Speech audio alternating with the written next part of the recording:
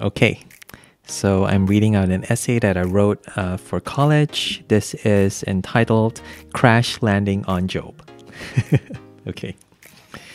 Let's see. Crash Landing on Job. I did not cry at my mother's funeral, but I confess I broke down watching the finale of Crash Landing on You. The purpose of this essay is to demonstrate how Job is God's K-drama for the soul. Only by gazing at another's pain can we receive comfort and rest from our own. 3 perspectives on suffering: God, Job's friends, and finally Job himself. Number 1, God. Sometimes the wrong train takes you to the right direction. Life is hard unless you're stupid or God, who for the most part appears detached from the harsh realities of human suffering. Even when handing the Xbox controller of Job's life over to Satan, no less, the Almighty drops a cheat code in the final moments, wasting his opponent in a raw smackdown of total awesomeness. While suffering poses no existential challenge for God, it certainly does for atheist Stephen Fry. How dare you create a world in which there is such misery that it's not our fault? It's not right. Fry's vicious indictment against his maker virtually echoes Job's. The earth is given into the hand of the wicked. He covers the faces of his judges. If it is not he, who then is it? Such is the problem of theodicy, the question of God's honor in the face of suffering, articulated from our puny human perspective. Not so from the heavenly perspective, or dare I say the demonic. Does Job fear God for no reason? It is not affliction, but rather an overabundance in blessing that besmirches God's 5-star rating on Job's Grab profile. According to Satan, who accuses the Lord of overprotectiveness, of over-blessing Job, the opening verses to the book read like an asset declaration rivaling the wealthiest MPs from Pakatan, thus proposing the counterweight: suffering. Stretch out your hand and touch all that he has, and he will curse you to your face. All of Job's earthly possessions are either stolen or wiped out quicker than you can say Bitcoin. His 10 kids perish in a freak meteorological accident. Sores invade his body from head to toe, and his own wife urges him to curse God and die. Obviously, she wasn't invited to the recent negotiations at Sri Pacific Hotel. He does not, however, at least not initially. Though overwhelmingly intense and seemingly unexplainable, Job's suffering fails to diminish his devotion. Shall we receive good from God, and shall we not receive evil? The condition of Job's fidelity is dependent not on circumstance, but character. Job's, but equally so God's. In all this, Job did not sin or charge God with wrong. Notice how the author declares Job's blamelessness. Job sinned not, as Job himself indicates God's righteousness. The Lord has wronged no one. Far from disproving God's goodness, it would seem that suffering has the opposite endpoint. Here, in vindicating God's boast over Job's blamelessness, greater still on the cross, where Jesus' death and resurrection justifies God's declaration of our forensic righteousness, that he might be just and the justifier of the one who has faith in Jesus. No longer is God detached from our suffering, for in Christ he takes it upon himself, becoming like us in our weakness and temptation. The implication being that we in turn should no longer distance ourselves from his throne of grace in our time of need. Number 2, Job's buddies. The world isn't a flower field. You shouldn't be good to people who beat you up. Those who throw punches don't know how much it hurts. Only those who take punches do. Job compares the verbal trolling of his frenemies to melting ice in a hot desert, having the appearance of a refreshment to the weary traveler, only to lure unsuspecting caravans towards a disappointing and untimely demise. Not unlike the 1996 Pepsi commercial promising an Aviate Harrier II fighter jet in exchange for 7 million Pepsi points, which 23-year-old John Leonard unsuccessfully attempted to redeem, thankfully without needing to drink 7 million bottles of soda. Billy, Elliot, and Zorro began sincerely, squatting 7 days alongside Job as mourners and silent companions. As Job bemoans his condition, however, cursing his existence, questioning God's objectivity, while maintaining his own innocence in the face of excessive divine punishment, the trio are forced into the position of defending God's honor by tearing down their grieving friend, genuinely believing that they're doing God a solid. I suspect one of the great challenges preaching through these chapters on Sunday lies in the fact that without deliberate commentary and disclaimer, many a Christian might find themselves nodding in agreement with our three conservative, almost evangelical theologians. Suppose chapter 42 were ripped out, for instance, removing all evidence of God's rebuke against Eliphaz and his friends for not speaking what is right as my servant Job has. This particular SBTC essay question may well have been retitled, Explore the Virtues of Discipline in the Church and the Dangers Maligning God in Our Fits of Uncontrollable Anger, as outlined in the book of Eliphaz. To be fair, Eliphaz begins with a soft touch, albeit laced with sarcasm. If one ventures a word with you, will you be impatient? Behold, you've instructed many, but now it has come to you and you are impatient. It touches you and you are dismayed. Or as Uncle Roger would say, Hiya, so weak, so weak. At this early stage, Eliphaz still fancies himself as Job's superior. Now a word was brought to me stealthily. My ear received the whisper of it. Can mortal man be in the right before God? Can a man be pure before his Maker? A mysterious encounter imbues Eliphaz's words with supernatural authority. God gave me this prophecy, Job. You are not as innocent as you think. It is possible Eliphaz made the whole thing up, especially when he's called out for misrepresenting God in the concluding chapter.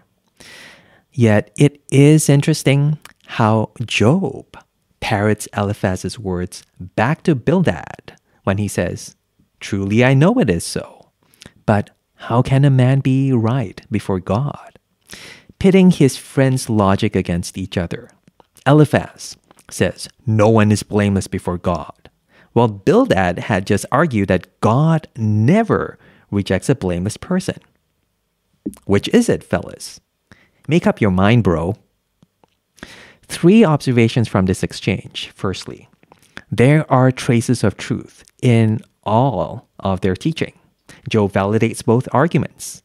Perhaps God did send you that spooky DM after all, Eliphaz.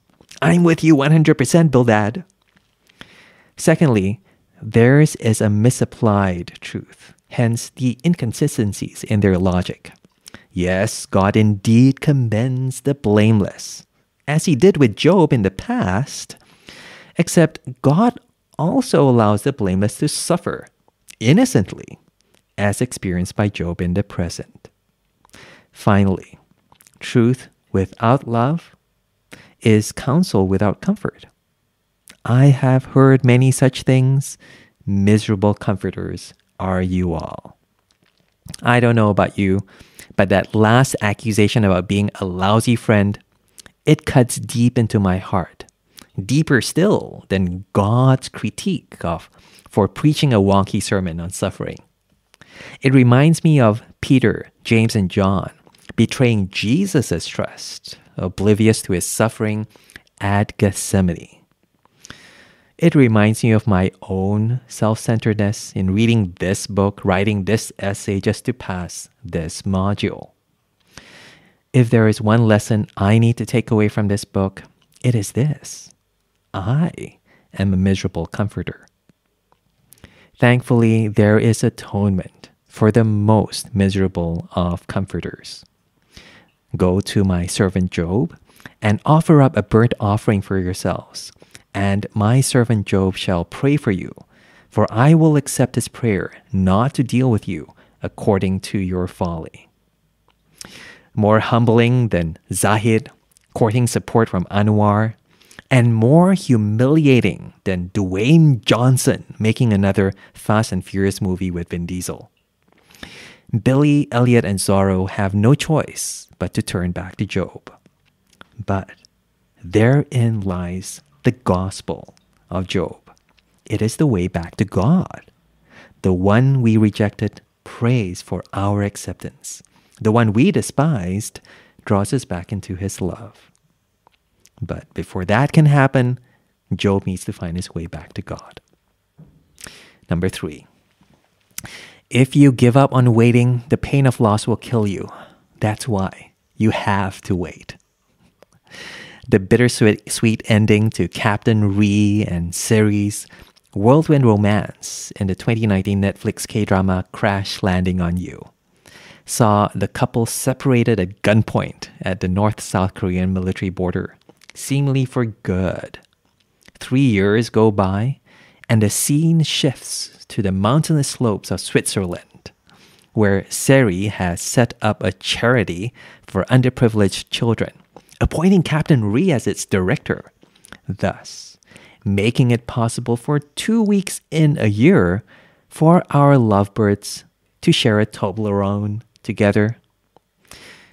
Incidentally, the two actors tied the knot for real and are expecting their first child this December. It is easy to be cynical of fairy tale endings, poking fun at kimchi heads like me. But how different is Job's story, really? And the Lord blessed the latter days of Job more than his beginning. And he had 14,000 sheep, 6,000 camels, 1,000 yoke of oxen, and 1,000 female donkeys. God numerically doubles all of Job's assets from before.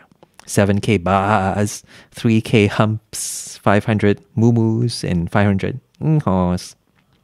He even gets another 10 kids. Not sure how his wife felt about that. Seriously, she should get an award. It's the perfect fairy tale ending if there ever was one. Try telling that to a grieving parent, a cancer patient, the friend who got fired from his job. God's gonna double your blessing at the end. Doesn't quite work, does it?